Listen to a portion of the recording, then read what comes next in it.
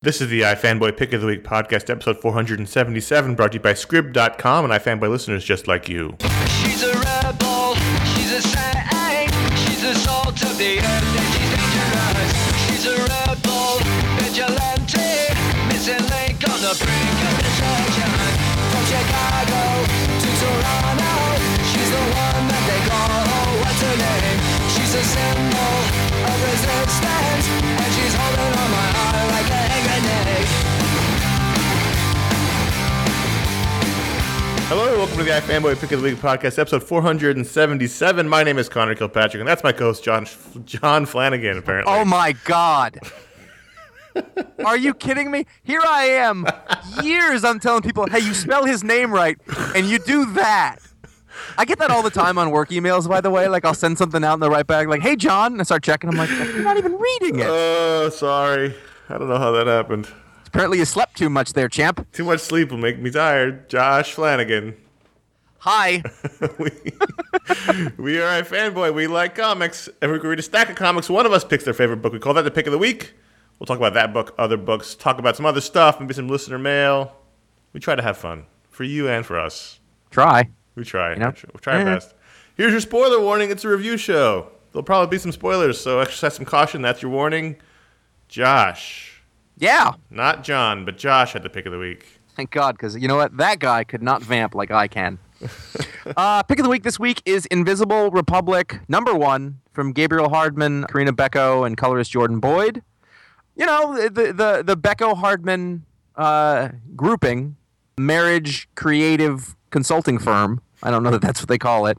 They do interesting work, and this was their first issue of a new Image series. And it's funny because, you know, they've been doing a bunch of stuff for a while, but Gabe didn't come back to comics. He came back to comics with a story that he and Karina did at Image, and then he went on and did all sorts of other things, Heathen Town. And now they're back at Image doing what Image does, which is new series. It's just endless new series. That's what we do. It's our business. 3, 4, 5. Would you like a new series? Well, I was hoping you had something. If you want something old, I got The Walking Dead. Other than that, I'm going to need to give you a new series. Yeah. In fact, I went in for a meeting there once, and would you like a new series? Would you care for a new series? Here's how it works. You give us a new series, and we give everyone else a new series. I will tell you that I didn't finish it and immediately think, oh, there's your Pick of the Week. Mm-hmm. I read it, and it was one of those things that throws you directly into the story. It's going on. There's not a ton of, this is where we are, this is what's happening. It's camera on, they're already going, and it's a very, I don't know what the setup is. There is a very different world, somewhat related to ours, and at the end of it, I was really interested. It felt very tonally similar to their Planet of the Apes stories. Yes, definitely, which I really liked. Mm-hmm. And then so after I finished all my books and I sort of looked back and I was like, well, what do I most enjoy? What am I most hungry to see the next part of? And it's this. I want to know.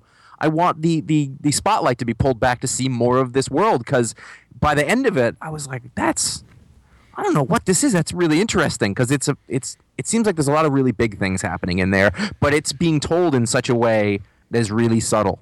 And I was impressed by that. I also really like word balloons that don't have outlines. That's a thing. Well, these have very thick outlines. I think that's the flashback part. Okay. Then the rest of it doesn't. I think Gabe letters this himself. You know, I just like, it's got, the whole thing has that sort of brownish color palette, and it's sort of a post-apocalyptic sort of something, but year's 2843, so it's pretty far, but you know, the world's kind of grim and things are tough. Half-starved fish on the moon. Like, there's just a ton. Like, you know that they built all this world, and then they're showing us these little parts of it, and eventually this is going to come together to be a story. Right. So the present-day stuff is all about the fall of the government. Mm-hmm. You know, they keep referencing the fall of the Mallory regime. Yeah. And we're following a reporter who's trying to interview people about the fall of the regime. Where were you when the regime fell? No one wants to talk about it. And he discovers a pile of paper being used as kindling. And what he discovers in that paper is a memoir from a woman. And I don't know if you want to spoil this twist. I don't. Because I hope people pick it up. He finds a memoir that becomes very important to discovering the truth behind the regime that had just fallen. And so we see the flashbacks as he reads the memoir, and we see what's happening. And then in the present day, as he's freaking out over the story he's got in his hands, which is the secret of this ruling family. And it was really fun. I really like. I mean, you're right. It's hard to sort of pin down where this. It's Avalon in the Olise system. It's a sci-fi book, so it's not taking place on Earth or anywhere we recognize as Earth. But we recognize the people. You recognize the struggles. This could have been, taking place in the Dark Ages. People trying to scrounge for food, and it's all very familiar, even if it's in a fantastical sci-fi setting. But it's also a very grounded sci-fi setting, and nothing. And that's what I like. Yeah. And like that's the thing that I've really been gravitating towards. Is that hard sci-fi? Is that what you call it, or is that the opposite? I don't remember. But that hard sci-fi is porno, right? No, I like science fiction that is grounded in reality. As a big Star Wars fan, I'd like to say. Yeah, exactly. No, but it's true. Like if I'm reading something now, I really like stuff that is, even if it's far flung in the future, it's all sort of feels real, and there's not supernatural stuff, etc. And it was exactly the kind of thing I was in the mood for. It it reminds me very much of sort of the tone of Lazarus or something like that. I'm really into that right now. So when I read this, and we're going to talk about this later, but when you contrast it with the other number one from Image this week, there may be more, Chrononauts from Mark Millar and Sean Murphy, that was a very different kind of book. A science fiction book, but a totally different kind of... In the beginning, I was like, this isn't far off from trade negotiations. which in the past I would have been like, oh, let's stay. I was kind of like, if Gabe and Karina want to do trade negotiations, I'm gonna sit through that. I'm gonna go through that because they've proven themselves with it, and I just like that there's a very easy approach to storytelling where nothing's getting rammed down the throats, and the moments are gonna come, but we're gonna live in here for a little while, and if you this takes a little bit of, you kind of have to trust the storytellers, and if you don't know to do that, then it may not have the same effect on you. But I thought it was a really good opening chapter, and I wanna see where it goes from there. It is a really nice companion book to Lazarus. It is. The more I look at it, Gabe's art style is already very similar to Michael Lark's art style, so that helps in the feeling. The color palette's similar, sort of the browns and muted colors. Those will be fun to read together. Yeah, and even the cover. I mean, it feels like an old sci-fi book. Well, I was going to say, what you're looking at there's big spaceships flying all over the place. There's blood, but it's a really subtle cover. This is not a scream at you cover. There's no bright colors. There's no, it's largely black. Even the blood red is sort of muted. In a way, with everything sort of screaming to get my attention, I appreciate that. And it doesn't hurt. I absolutely love the way he draws. He's one of my favorite artists. I just like his approach to storytelling very much, and I really get into that. So I'm a fan, I suppose, which is definitely making me biased. But if you were to say what's the next issue that you were going to read next week, I want to read the next issue of this. Which direction does the action go in this book? The action goes left to right, and the important things are put in front. Okay. Just that's the rule. Just making sure. There's bits at the end. They're gonna. Apparently, you can send them pictures of your pets or talk about your pets. They like pets, or they're going to put pictures of their pets. Something with pets. It's funny because those kids love animals. There's an essay in the back. There's Gabe actually says at the end of he's like, you can send me letters about the book or whatever, but just want to talk process. That's cool. I would like that, which I love. So he puts the next page is a process page. You see the script. You see the breakdowns, which he says are terrible. You see, the scan and then the color, and you see, they got Gabe talking about it. They got Karina talking about it. They have Jordan, the colorist, talking about it. I mean, I'm guessing this is probably a bit of an enthusiast sort of book. Yeah. I think anyone who likes sci-fi, anyone who likes Lazarus, those kind of things should check it out. I think it's a really solid start. And it looks like there's going to be a little bit of mystery, a little bit of politics, a little bit of action. I mean, there's a big old fight scene, and this is not to... So you think it's just a lot of people standing around talking about trade negotiations for the whole issue. This is a big old... brawl in the middle. And you don't see it coming. You're like, oh, these guys are. Oh no! Oh, he's very capable at fighting and killing. It seems. Well, you do if you flip through the book before you had read it, but I didn't. I didn't know anything about it. I mean, my thing with comics these days is partly out of necessity, but partly because I just want to retain something. I don't want to know anything about them.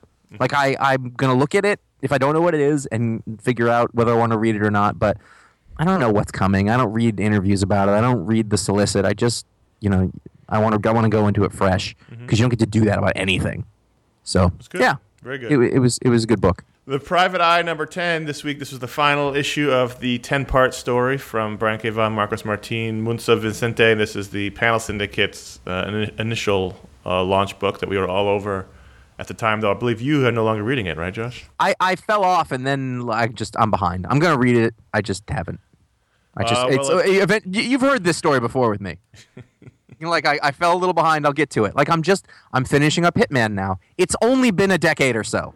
Well, it's funny because there's these 10 issues are probably 3 a year. It's hard to keep up with that, I realize. But it's because no, it's not that. It's because they fall outside of my routine. We've discussed this. Mm-hmm. I have my comics that I grab. I do it all at one time, and if it doesn't happen there, then I just don't make time for it. Well, this was a great final issue. I'm very busy. I'm good with people. There's a lot of fantastic, big old panels in this one. For me, this issue is all about Marcos Martin and Munsa Vincente's art. The big climax pretty much happened in the last issue. This was somewhat of a wrap-up, although there was a big event that happened in it. We also time jump at the end to a little bit. Yeah, I'm gonna hold because I really am gonna read this, and I'm gonna read it soon. I'm gonna load it all. I'm traveling at the end of the month. I'm gonna load it all up and just sort of read it as I go. There's a couple of giant full-page panels here where you just sort of marvel at how talented Marcos Martin is. There's a great shot of the CNN helicopter flying through LA, and it's canted angle, and you can see way down the street, and you're just like, Jesus, man, this guy is crazy good. And there's another shot of a giant rocket crashing into a building, which is just wonderful. This was a great looking book, and I read this issue. Normally I read them on my iPad, but this one came in during the day while I was working, so I got it on my desktop with my big work monitor, and I loaded it full screen, and it just looks gorgeous like that. They really did a good job of using their medium, the widescreen that's meant for monitors and for tablets, and really. I would say they were completely, working with that medium. Mm-hmm. If they're not going to print it, if they're not going to, whatever, they completely, dived full force into that. And I'm going to miss Gramps. Well, yeah, I think about that character all the time. I'm really gonna miss Gramps. He's such a great character. I've tried to describe it to other people. There's this character which is really hard when they have no context. Right. He's like a person now, but he's old, but he's got tattoos all over, and he was kind of like a millennial punk rock. I don't know what he was. I don't know. I don't even know what you call those people. But I'm not using the H word. That's what I know. But good stuff, really great. And at the end of the issue, there's it did end well. And at the end of the issue, there's a essay from Brian saying that he and Marcos Martin will be teaming up for another book through Panel Syndicates. Great, that's awesome. I related to this is that the other day I was like, okay, I'm gonna get all of those issues of War Stories because I feel bad about this, and then I saw there was 6 of them that I'm behind on. I thought, oh, this is gonna be a treat. But I told you can skip the first 3. I don't want to do that. All right. This is I've fully come. He's my favorite writer in comics. I get that, but the first 3 were probably the weakest of his War Stories. I mean, I'm not going to read Crossed. No. Got some lines. Come on. But this is great. Brian K. Vaughan looks at the world in a way that's really entertaining and fun. And I'm glad they say this is it for the characters. I'm glad. I don't want them to come back even though I love the world. I like that it's a thing that happened and we move on. That's such a uncommon thing for comics to let things go, but hopefully they do let this go and just let this story stand on its own. So I alluded to this before. Chrononauts #1 from Mark Miller and Sean Gordon Murphy, covers by Matt Hollingsworth, and of course letters by Chris Eliopoulos. This is the first issue of a very high concept, rollicking, sort of adventure-y sci-fi kind of thing. And I'm going to tell you something. I got as far as the 1, 2, 3, 4, 5, 6th and 7th page, and I just thought, why doesn't Sean Murphy just do a Gettysburg book? Because I wasn't thinking about anything after that. I was like, oh look, there's Colonel Stewart, and there's Robert Lee. That's nice. And then I was looking at the Pickett, because Pickett's charge, and I was like, that guy wouldn't be in the tree. That's ridiculous. But I want to see that. I love the concept of this book. I mean, literally, if it was just we're going to put a satellite and watch things happen in the past as they occur in real time, quote unquote, I didn't so much like the characters or the sort of execution of that story. Like I don't know that I'm supposed to. They're bros in space, and I think that's that's it. That's where the fun is going to come for me. I loved this issue. The fun is going to come. Well, one of them is less of obnoxious than the other one. The blonde, I know, but the other one is so obnoxious that it really. I was like, okay, this is stretching my. It's a little of the old Mark Miller feeling. He skirted the edge of the line there, but I think hopefully what you get from the story is that guy's learning to be less obnoxious as he's trapped in the past. And I totally can see this as like, it exists in a time and a place for, an audience who's used to sort of different things and or has different sensibilities. It's not necessarily bad. I was just like, oh, I need him to be quiet. Well, I mean, this book... He got shot with an arrow, so hey. This book was sold as a film, and you can very easily see this as like sort of a Owen Wilson, Luke Wilson, Vince Vaughn vehicle. I mean, it's kind of what it is. It's like two young, handsome guys time traveling, and one of them is motor mouth obnoxious guy. So I'm sorry. Do they make movies where Channing Tatum isn't one of the leads? Well, that's what I was thinking too. Like if you want, Channing Tatum, Jonah Hill type buddy comedy in space. I just know that if it's a movie, then it's probably going to have Channing Tatum in it. And apparently Tommy Lee Jones as the security agent guard. I did see that. He's a favorite amongst comic artists for authority figures. Well, I need a grim, hard face. Oh, good. This was fun. As we said, this is about two guys who develop time travel technology. First, it's a satellite that can record images, so they send it through space, and everybody at home's watching Gettysburg happen on their TVs. And I loved that sequence where everyone, it's sort of like watching the moon landings. Everyone's freaking out on their couch. And then a year and a half later, they develop suits to send themselves through time, and it all goes haywire, of course, as they jump through the time hoop thing. And I liked that. I liked the ex-wife stuff. I liked, that one guy goes to the wrong place. The other guy jumps in to save him. Even though he was obnoxious and kind of a dick, he says, nope, I got to go save my buddy, and ends up in the middle of a battlefield and gets an arrow in him. And the art, I mean, that shot of the dude landing in the middle of the battle and all the horses charging at him, it was fantastic. I also thought that from a structure standpoint, Mark Miller showed a lot of, obviously, like, he's good at this, but he showed a lot of prowess in sort of just saying, here it goes. Mm-hmm. Like, he just threw us over the cliff right away. Right. Like, he gave you your setup for a little while, and, like, the moment that Quinn... Rain of fire. The moment that Quinn goes through the, and they have a problem, like, it's super fast. Like, it's not obvious that anything went wrong other than the sort of mustachy, science guy was like, shit! Like, I was like, wait, did I miss something? What happened? Like, I didn't even understand. And then, it went really fast from there. You notice, like, the old lady robbing the black guy? Yes. That's delightfully subversive. It's funny.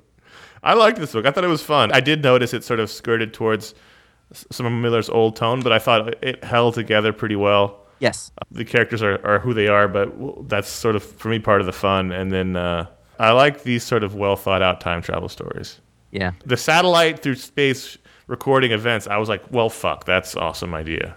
I know. It really was an amazing idea. And Sean Murphy draws a heck of a car, jet, Civil War battlefield. Yeah, he does. Well, if I had any criticism of him is that one dude with the sideburns and the chin, a lot of his guys look like that. Yeah, well, that's his face. But, and that's fine. Everybody's got like a version of their face, and everybody has one. But yeah, he did some really nice work in here. The guy is not afraid to build up a scene, a setting. And I assume this is going to go about 6 issues.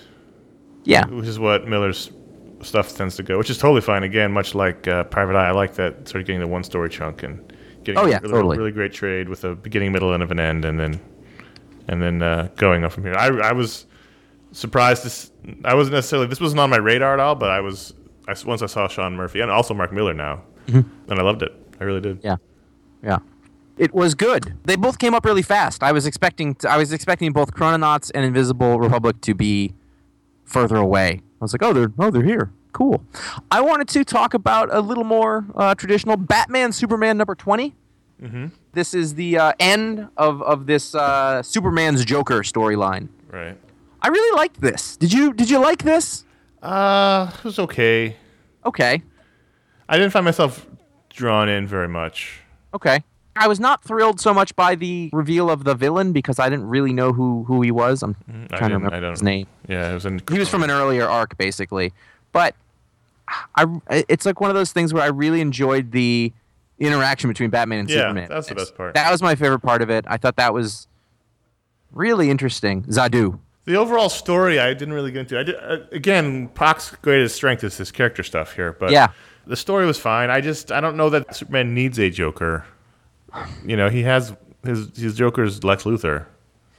Yeah, no, I know, but that's not what it was. And I get that, but it's just like I don't think he needs that kind of villain. Yeah, but even for just a storyline, I thought that was really interesting. And there was a little bit at the end where, let's see, what was it that? Who's the girl? Who's the short-haired, dark-haired girl woman? Is that Lois? Yes. No, because she has like a battle suit on, and I forgot. And I know that what's her name's in the other one. I just didn't know if she was an alien or something. Girl woman. Okay, so that's Lois. You know what I'm saying? Why is she wearing that suit? I don't know. I changed to woman because girl sounded awful. And girl woman was an improvement. To Lois. So she says, "This is what Victor feels like with the Joker," and he's like, "You take what you can get." I just thought. That was really good. Like, what does Superman do now? Maybe he wallows in anger and fear, obsessed with preparing for the next psychopath, or maybe he steps out in the sunlight. And I was like, that was a really nice little bit of dialogue that sort of describes the difference of them. Right. You know, and I don't necessarily consider it completely realistic, and that I'm using that word in the wrong sense. That's a thing that Batman would actually say to anybody. Right. Yeah, I mean, I think it's that he's got a circle of friends that he says a little bit more. Yeah, and I always like that. I think that's the best part about Bruce and Clark as characters interacting with each other is that it's the only time where writers feel the ability to actually open them up at all to other people outside of like grim monologuing. Right. Which is always nice. For me, you know, the thing about this book, the other thing is just that where we started out, I really didn't like the Jay Lee stuff and the stuff that followed after it. I wasn't enjoying it at all, and this was a little more. I was like, okay, just go a little more Superman, Batman. So I miss the Jay Lee art tremendously. I think maybe part of the reason why I'm disinterested is I don't really respond to the art all that much. Okay, yeah. Well, there you go. Different people. Everybody's got their own thing. Everyone has things. We all make choices. That clip is not on the internet. Of Trent. Is it Trent? No. It's Favreau says it. Yeah. We all make choices. So Superman 39, this is the last issue of Jeff Johns' run on this. If you recall, in 38, Superman got a new suit. He lost his powers for 24 hours, and he revealed his identity to Jimmy Olsen. So he had a lot on his plate as issue 39 opens up. It's funny because also kind of hard to claim you're Superman to your best friend if you don't have the powers to back it up when he asks you to fly and stuff. This was a one-shot story called 24 Hours in which we see Jimmy and Clark gallivant around town not having superpowers. And there was a couple of great instances of, you know, Clark still being a hero. He catches a kid falling out of a tree, but then scrapes his arm up pretty badly and he's bleeding and really sort of destroys his shirt and jacket. I don't know how he ripped such a giant hole in it, but he did. And then there's a hostage situation that they all hear about at the Daily Planet because he's officially now back at the Daily Planet because blogging was stupid for him. And they run to it. There was a great scene where Clark shows up in his costume and walks up to the guy and basically talks him down with a gun pointed at his chest, you know, risking his life because he would have been killed if he'd been shot in the chest. So one of those great, what does it mean to be Superman moments is not the powers, but the man. And so that it all revolves around that scene. And then at the very end, of course, his powers start to come back. So he's levitating a bit, and then he and Jimmy have a burrito on the top of the Daily Planet building. It was a nice little thing. That's what I would do every day if I could fly. It's a nice little ending to the Jeff Johns run on this, and then Gene Luen Yang's arc starts, or his run starts next issue. Nice, really? Yeah, that'll be interesting. He's not drawing that. Obviously. No, he's writing it. I think Romita's staying on. Okay. So, but this is good. The costume is better, although I don't think I noticed how sort of shoulder patty the cape was in the last issue. That part's no good. That's just line placement. But it's better, much better. Are you still reading Outcast? I am, but somehow I missed it on this week's list. Okay. It'd been a while. I think they're just coming back from a hiatus or sort of break. In fact, while you were talking during Batman Superman, I frantically looked up to make sure you weren't wrong about the release date on this. I was like, shit! I'm not, right? No, it was this week. Okay, cool. I was making sure it wasn't last week. Well, as a result, when I started it, I was like, what the hell was happening? Because it has been a little while. Basically, at the end of this issue, they sort of the preacher guy and the main guy. I don't know anyone's name in anything anymore. This is just a thing that's gone. Like you sort of get what their mission is gonna be At the end of this issue. Yeah, and I like that. I mean, it's almost like what would happen at the end of a TV pilot. Also, this is going to television, which is not a surprise at all. I've really liked this. But this at the same time, it's also a book I tend to fall a few issues behind on, and then I read a bunch in a row to catch up. That's why I asked you if you were still reading, because this seems like the kind of thing that you would just say, I'll just read these trades. I would, but we have a show to do. and I also really enjoy it. I love the arts. The Paul Zaceta arts are wonderful. Oh, he is so wonderfully minimalistic. Like he's just letting his lines do the talking, and the colors are filling in the backgrounds, and it's really nice. It's Betty Brightweiser on colors. Yeah, and, it's a great team. I haven't really liked it. I know people who don't, but I when I read them in a row, I really like the characters. I think the Reverend is a great character. Yeah. He's not your typical sort of godly man. He's got his flaws and his faults. But he cares like that. He's actually faithful. Yeah, he actually is, but he also has problems, which is great. And yeah, well, this is gonna get the very beginning of this. You see a lot of that. You get to see the dude's sister go back and meet his. I don't know if it's his ex-wife, but the one who he threatened her and the kids. Ex-wife, yeah. Yeah, I don't know if they're still married or not, how that works, but there's a scene there which is really interesting because they're talking and she talks about their relations. There's a lot of really good character work here. There's not so much action, but it sort of sets up what we're going to be doing going forward and where things are. And I guess at the end of this, we don't talk about it so much. This doesn't feel, at first glance, like a Robert Kirkman book. Tonally, I guess, because there's not much spectacle, I guess. That's the kind of thing, because Invincible and Walking Dead are both sort of like, they build up to these climax spectacle things, and, right. and that's what happens, and you move on to the next thing. But he's really good at coming up with groups of characters and how they interact and how their feelings towards each other and their relationships push them and pull them towards each other in a way. It's definitely his strength. I think yeah. He takes a lot of flack because he's so successful, but the world building in Walking Dead is wonderful. So is the character building. He's constantly cycling in new characters. I find them all interesting. Invincible is, still going. It's an amazing world he's created and characters he's created there, and I feel the same way about the characters in Outcast so far. There's only a handful of them, but I really like them. And it's really low key, and it's kind of it's a good book. And here's the end of the whole thing. He doesn't need to do this book. Oh, no, he could have had this idea and gone directly to network, and one of them would have said, yeah, we'll make a pilot out of it. Like, they would have. Mm-hmm. He doesn't need to do this comic book. But he's doing it. Right. And he's doing it well.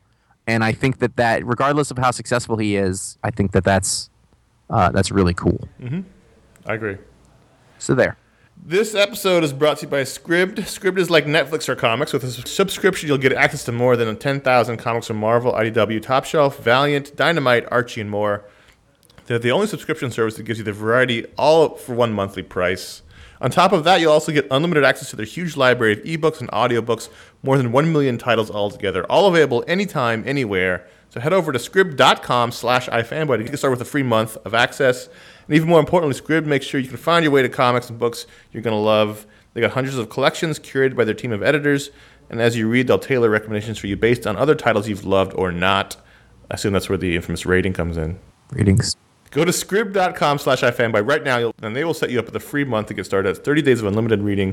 You'll be supporting this show, so it's a win-win situation. It's not a no-win situation. It's a win-win situation. They're bad advertisers. That's scribd.com/iFanboy. And ever since digital comics started, people have always said, well, when is somebody going to do a Netflix-style thing? Well, Scribd has done it, so there you go. And 30 days, that's not a small thing.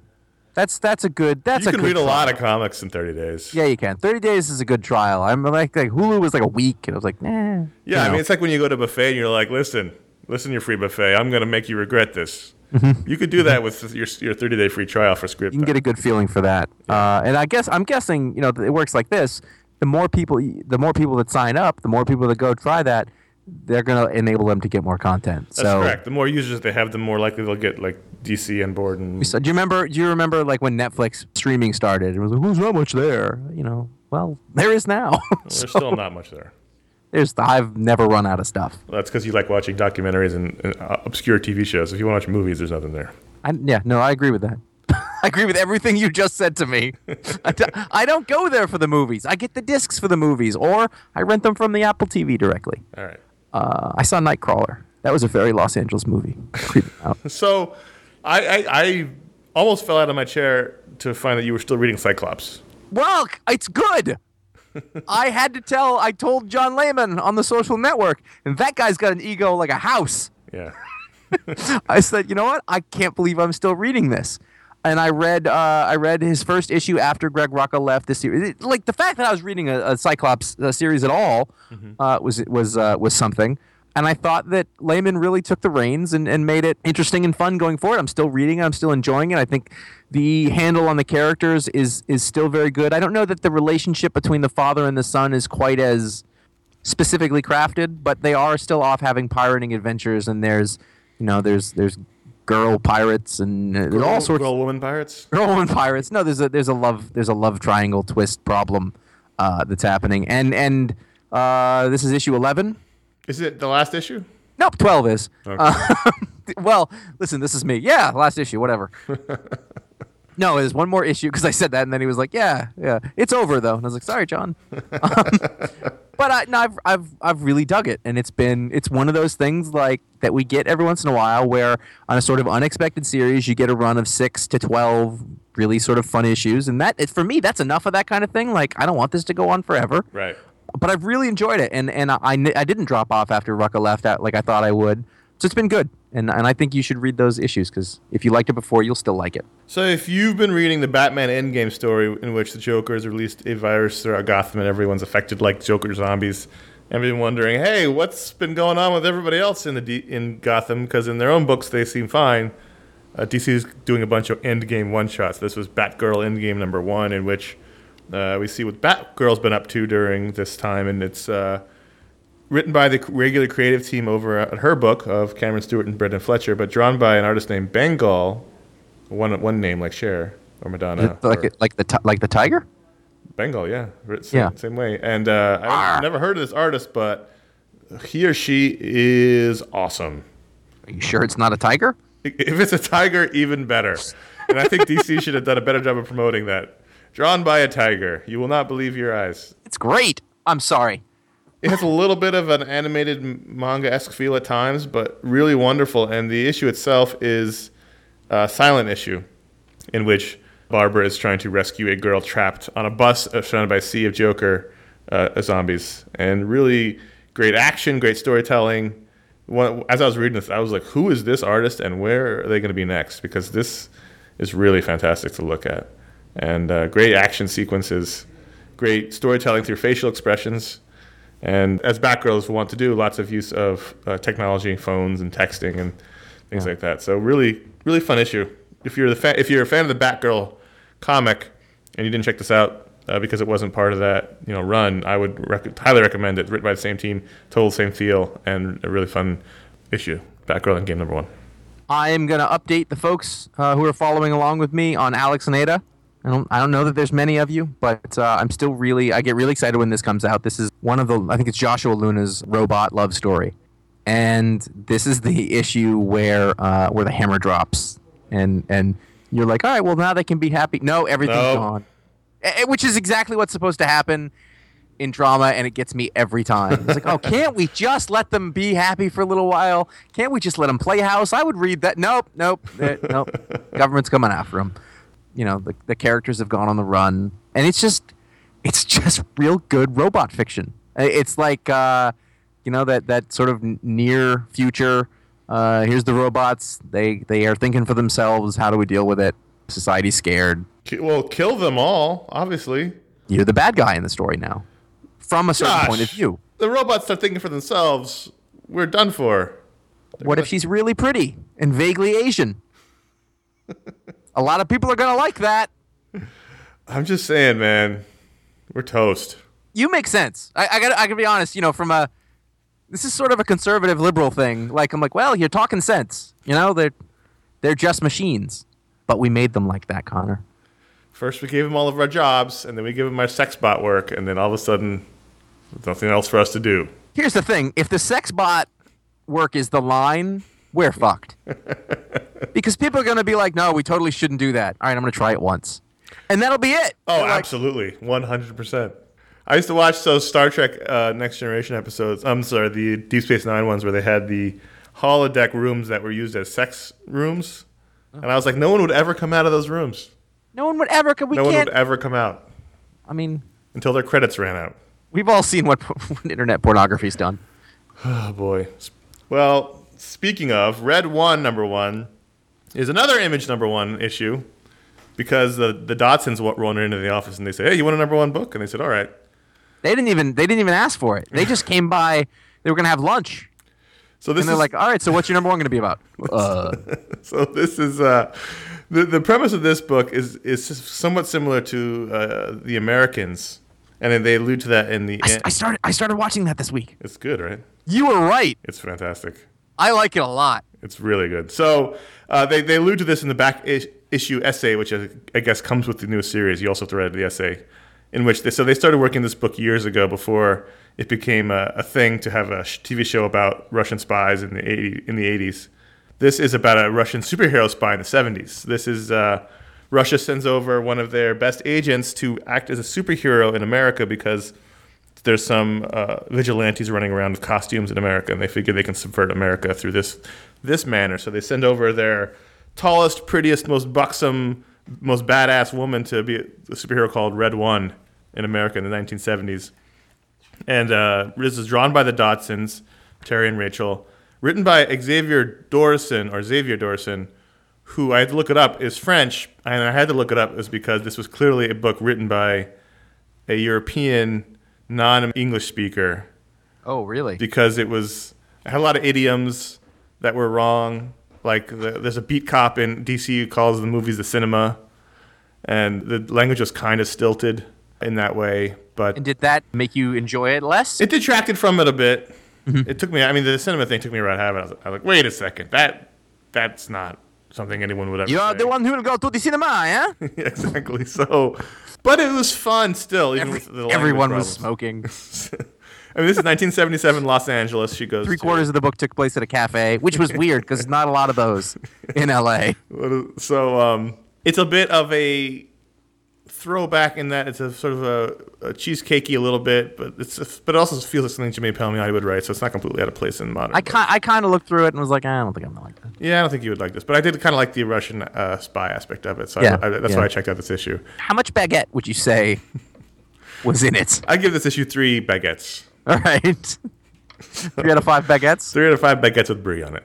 Oh, it's really interesting. I can't really figure out if this is like a satire because it opens up with a movie premiere, but it seems like it's a premiere for a porn film. And then when she visits the movie set on a lot later on, they're shooting a porn, but it's on like a studio lot. So I couldn't figure out if this is some sort of... That's the French influence again. If it's supposed to be some sort of cultural satire in America and like all the films are porn films or... Just everything's sexy. Everything's sexier in French. Yeah, I never understand that. It's really sexy. It's a really strong Terry and Rachel Dodson book. I'm trying to figure out how they're doing this and also doing Princess Leia. But or how long they're actually going to be doing forgot this. To put that on here. It's okay. It was fun, but not great. I feel like whenever there's a writer who's not English speaking or from Europe, they need to have an editor who looks over the dialogue. And but you're kind of a xenophobe. I mean, if we're going to be honest. Well, I hate everyone that's not American, obviously. I mean, yeah, that's what I'm saying. But things like maybe someone should just look over the idioms, you know? Mm-hmm. That's all. So... Are you still reading Zero, or did you go trade? I dropped. Or did you drop off when the alien showed up? I went to trade, and then I dropped off. Okay. See, I think that when the alien showed up, they were like, that was dumb, and we're never going to mention it again. That's what I'm hoping for anyway, because that's sort of what it feels like.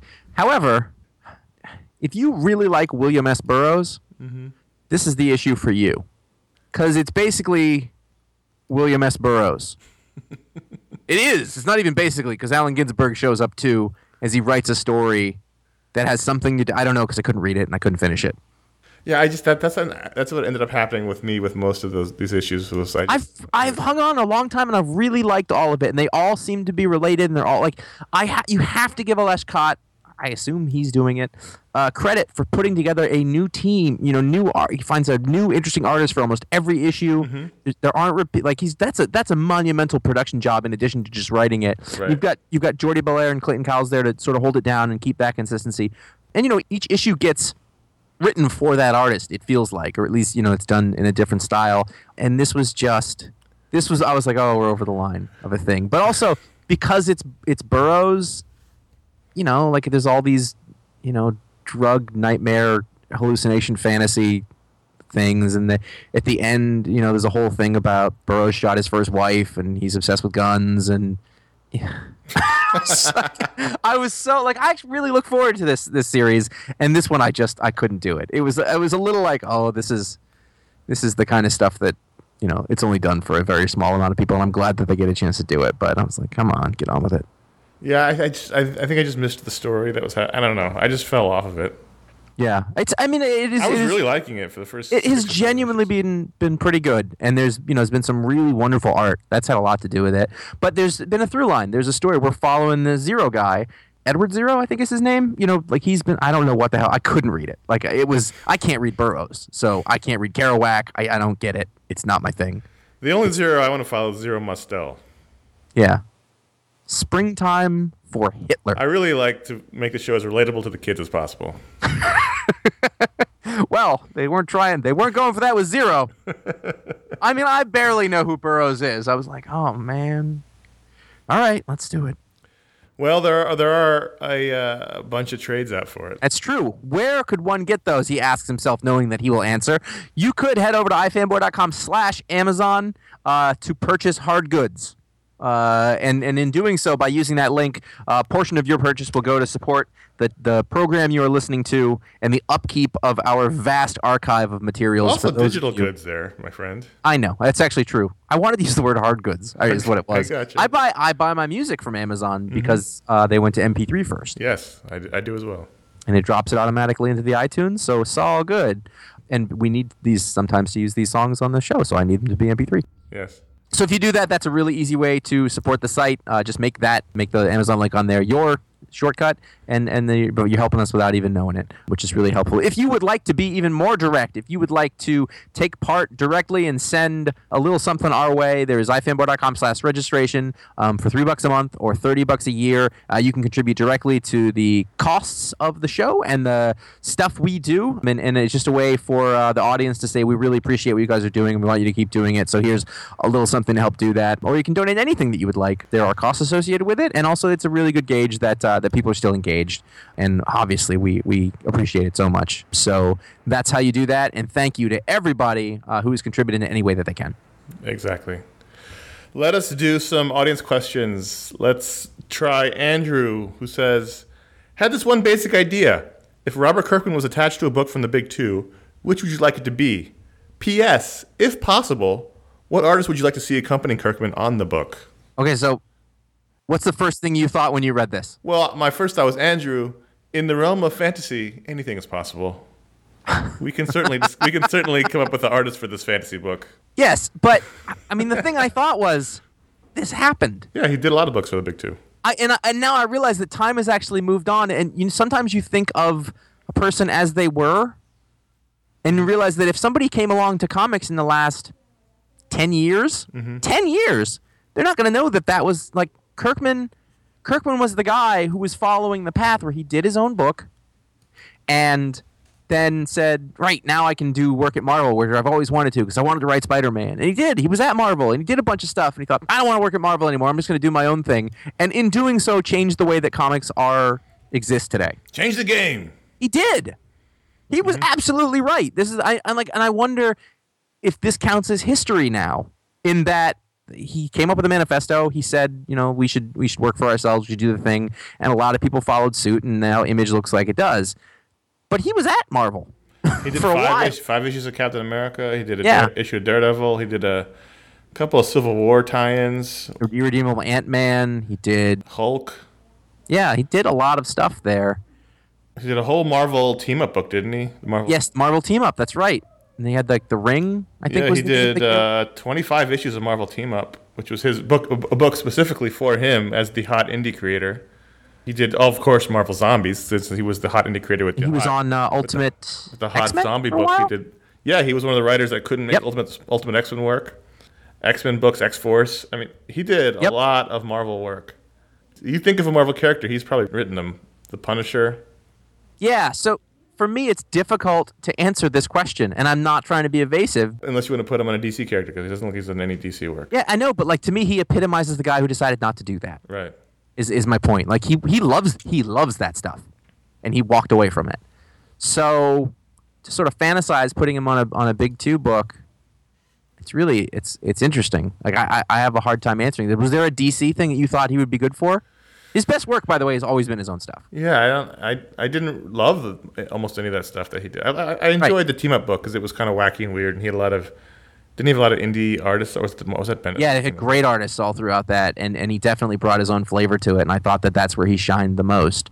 I don't know. I mean, it's a hard question, honestly, because then the other thing, he brought his own artist, and he's definitely got his own style. I can see him doing like Doom Patrol, but that's sort of the default sort of indie creator book anyway, because they're so weird. Yeah.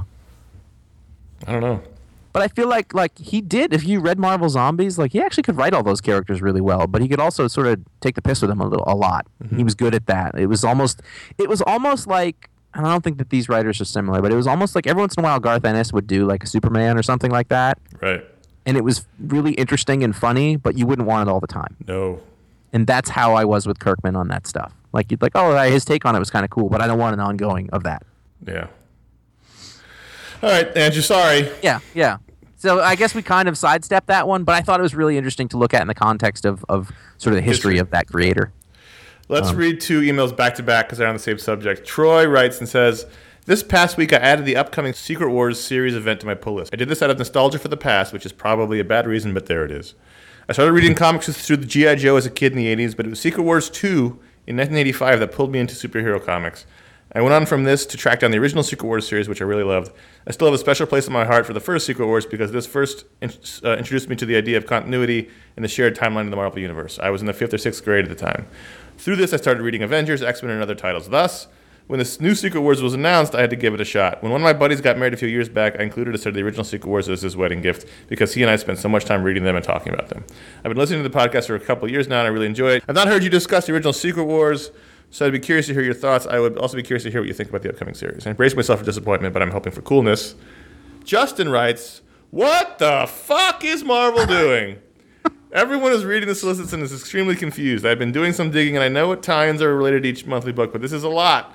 Are we expected to buy all of these? The irony of beginning a new volume of Star Wars is Marvel owns the right to say, 'I have a bad feeling about this,' which would be the subtitle for Secret Wars." So... to be young again. It was really funny because these 2 emails literally came in back to back. Yeah. So I read one of them, and then I read Troy's, and then I read Justin's, and then I laughed because it was such a funny tonal shift. But first of all, I really like Troy's wedding gift to his friend. Mm-hmm. I think if they really bonded over that series as kids, then that's really cool. Present that to him as a wedding gift, the original issues. I think that's cool. Yeah. Also, Secret Wars. I can't believe he came into Secret Wars 2, which is among the worst comics ever made. Do you remember? Well, yeah, no, because I never read any of that stuff. Well, you've cut me off. We did a video about those. Yeah. The Augie, Debleek, Jim Ruszkowski video, the infamous mini we did on Secret Wars 2. So in putting that video together, I had to read through those old books to find the proper art, and it's just incomprehensible mess. It's shooter unhinged. Completely. Secret Wars, the first one, I really like. I have the omnibus. I reread it. It's gorgeous. In fact, the Mike Zeck art for the most part. Fun fact: reading it in my bed at 2 a.m. once, the omnibus led me to start the Great Moments of Comics History feature on the website because I was a panel of Iron Man catching Captain Marvel and saying something about never dropping that kind of talent, and I immediately got out of bed, scanned that panel, and set it to go live on the website the next day. That was the start of that whole series because of that book. But I really like that as a time capsule, as a look at those characters. I still think the story is pretty fantastic and fun. The art's wonderful, and it really was one of the first times you had that universe spanning all the characters together story, and it really all. I mean, it happened before, but this was really one of the first major things where it tied into all the books, and there was a toy line. The toy line came first. That's how we got into those comics, by the way. Yeah, because they were the toys that didn't move and had those stupid shields. But they were the best thing we'd ever had. Lenticular shields. Oh my God, are you kidding? When those toys came out along with the superpowers ones, it was like every prayer I had as a kid was answered. Yep. Even though their arms. Little did you know that you would literally be buried by a glut of thousands of them. So I have nothing but good memories of Secret Wars. Mm-hmm. I had fun with it as a kid. It's just before. It was literally just before my time, and it wasn't a thing that I ever had to go back to read. I had the toys and everything, but I wasn't reading comics then. Right. And then the other way to look at it is the other one, which is, I don't know. I have a hard time. If you don't want to read it, don't. I guess. I don't have a problem backing up from Marvel if I'm not digging what they're doing. But I mean, I would say to you to do what I do. You're talking to Justin now. I'm talking to Justin. The other guy, he's saying, hey, I'll hope for the best, whatever. But actually, this applies to both of them. Read the first one. If you like it, it's going to be available. They're going to order a lot of them. Read the first one. If you like it, read more. And then, the same thing that you can always do. Marvel's smart. They're not going to put out a thing where you literally have to read everything. They're going to make it seem like you do, but you can follow the things that you want to, and you can pick up the threads on the other stuff that you want to, or follow the creator or the character or whichever. And if not, then you save yourself a little money over time, get some back catalog stuff, and read something you really enjoy instead. And the tough thing about Secret Wars, the end of Convergence or whatever DC's called, which is the same exact story, is that they're both taking over the entire lines. Mm-hmm. So, if you're a comic fan and you're into this stuff, and then both those stories are stopping. Well, I guess they're not stopping because Marvel's is leading into this, which is changing everything, and DC's is. But that's the world we live in now. Yeah. I mean, this is the way of things. It's going to happen now. It's going to happen every 2, 3, 4 years. This is the current business model. This is the deal. And what I'm saying is, if you don't want to do it, totally cool. If you don't buy stuff, they'll learn. Oh, this doesn't work. But there's always comics to read. There's so many comics. Mm-hmm. If you go back and lots of people are like, oh, I'd really like to go back and read stuff you really love. Like you don't have to be at a loss for comics. You could just not do this thing. And if it makes you angry, then definitely don't worry about it. Read something else. Yeah, if it makes you angry, don't read it angry. Just don't read it. Because reading it they don't care if you read it happy or angry as long as you read it. Angry. It's the same effect for them. Yes, it is. Same $3 into the store's pocket and then however many dollars into the company's pocket. Yeah. A purchase is a yes vote. Mm-hmm. So, vote that way. And I know that there's all sorts of intricacies in how the direct market works and blah, blah, blah and all that. But, there's nothing to be mad about, man. It's fine. And you know what? I don't know what they're doing because I guess it's that everybody's reading this list. I'm not. The week that it comes out, I'm going to look at it. I'm going to judge it when I read it, and then I'll decide if I want to keep going. You should probably do the same thing. That's what I would suggest. You can email us at contact@ifanboy.com or call our voicemail line at 888-FANBOYS-326-2697. I think this is the first time I realized there's 2626 back-to-back. 326-2697. That is fascinating broadcasting, Connor. Tell us who you are, where you're from. Keep it around 30 seconds. That's how you get to be part of the show. And so now we can talk about our big WonderCon announcement. The news broke earlier this week. We posted it on our website and our social media. You might have seen it there. But in case you haven't, we will be at WonderCon on Sunday, April 5th at 12:30. We will be hosting the Spotlight and Darwin Cook panel in room 213. And the big news is that it's an iFanboy reunion because Ron Richards will be joining us on the dais. It'll be me and Josh and Ron hosting something together. In fact, it will be me and Josh and Ron in the same room together for the first time in almost 3 years. Is that really true? Yeah. Hey. I was talking to Ron about it the other day. We couldn't figure out when the last time we were all in the same room together. We think it was San Diego 2012. Yeah, that's probably about right. I mean, I have seen both of you separately a lot. We see each other all separately. I just saw you, and before that, I just saw Ron. Yeah. And we talk all the time, but our relationships have been largely virtual for a long time, so it's hard to say. So come by WonderCon Sunday the 5th, room 213 at 12:30. Hey, you can see us awkwardly in the same room together for the first time. Although we'll see each other the day before. It's not. Still. I don't think it will be awkward. No. And then you can come see us talk to Darwin Cook, and Darwin Cook will most likely make fun of us, especially Ron. Well, I wanna go ahead and I feel like we should give credit. Like, Darwin's the one who made this happen. That's true. Darwin Cook, he had a spotlight panel booked, and he said, I want the iFanboys to host it, and I want the original 3. And we said, all right. I don't know that I've ever received a more flattering compliment in our time doing this. And I want to put that out there because regardless of the fact that we're going to do this and that's going to be fun, and I am super looking forward to it. I mean, I think we hold Darwin's work in such remarkable esteem. Mm-hmm. I mean, like who's the premier cartoonist in comics right now? Who's the best guy? And I'm going to say Darwin every time. Yep. So to have that guy want us to come do that thing, and it'll be totally fun. That's so cool. I'm really excited about that, and I'm very proud of it. Please come out. It'll be fun to see Darwin fans there and our fans and be confused about each other and what everyone's doing here. So 12:30, the Sunday the 5th, WonderCon, room 213, the Spotlight on Darwin Cook panel will be there. And come by and say hi. It'll be fun. I don't know what we're going to do yet, but... I can tell you one thing. I'm going to be on the road for a while, and I do not have enough clothes for that. So I might be... Who's the hobo standing next to the sideburn guy? Oh, that's... Well, that's Josh. You can do laundry at my place if you want to do that. Wow. Crazy. Check it out, WonderCon. The information is all on our website, too. There's a post there which includes all of the video interviews we've done with Darwin, which are fun. So you can get a sense of what the tone will be. Yeah. We're all slightly scared of him, so it's always...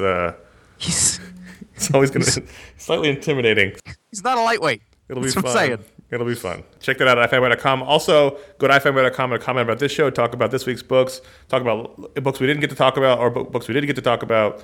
All of our other podcasts are there, and you can follow us at Facebook.com/iFanboy and at iFanboy on Twitter, and you can follow us individually at J.A. Flanagan and at C.S. Kilpatrick. If you like us, the show, what we do, you could feel free to write a review on iTunes, or you could share the good news about the program with your friends and associates, both on the internet and real life. Let us know how we're doing like that. And if you like a show or something was good or something is relevant to somebody's interest from our vast back catalog of content, that stuff's all still there for your enjoyment. I just watched an interview that I did with Garth Ennis a long time ago. I remember prepping for that interview. You gave me a great opening line, which was hands down the best part of the entire thing. Oh, I didn't even see that. Yeah. I watched it with. I was like, I'm really afraid to watch this, and right at first I was like, oh, we were bad at this. But then I was like, you know what? No, we were. I was happy with it. It was pretty good. But there's a 2-minute ad in the beginning.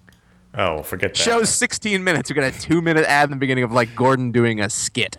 And that was a mistake. Now, the other problem is that we didn't know how to title things. We just called it Boys because it was about boys. So I couldn't find it. I was like, Connor, I can't find our show. Where is it? He had to show me. We lived and learned. What do you want? Oh, boy. Yeah, that was early. That was the first year. So young. That was the first year of the show, so we were still a little green. Yeah. So anyway, where are we in the script? We're at the end. We're done. Oh. Thank you. That's it for this week's show. We'll be back next week with more comics talk. And you're supposed to get better at this. Yeah. Well, I wasn't. What are we doing? I no longer was looking at the script. I was looking at the revision through website to find the episode. Oh, you were distracted. Yeah. You got something going. Here's the thing.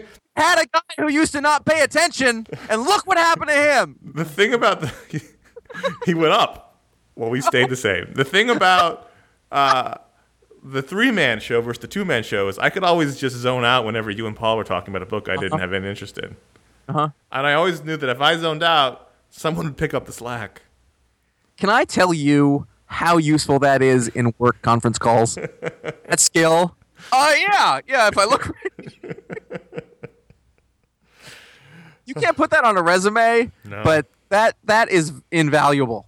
That's what I'm saying. Well, next week we'll have some more work tips for everybody. Until then, I'm Connor. Josh, that was fun. See you next week.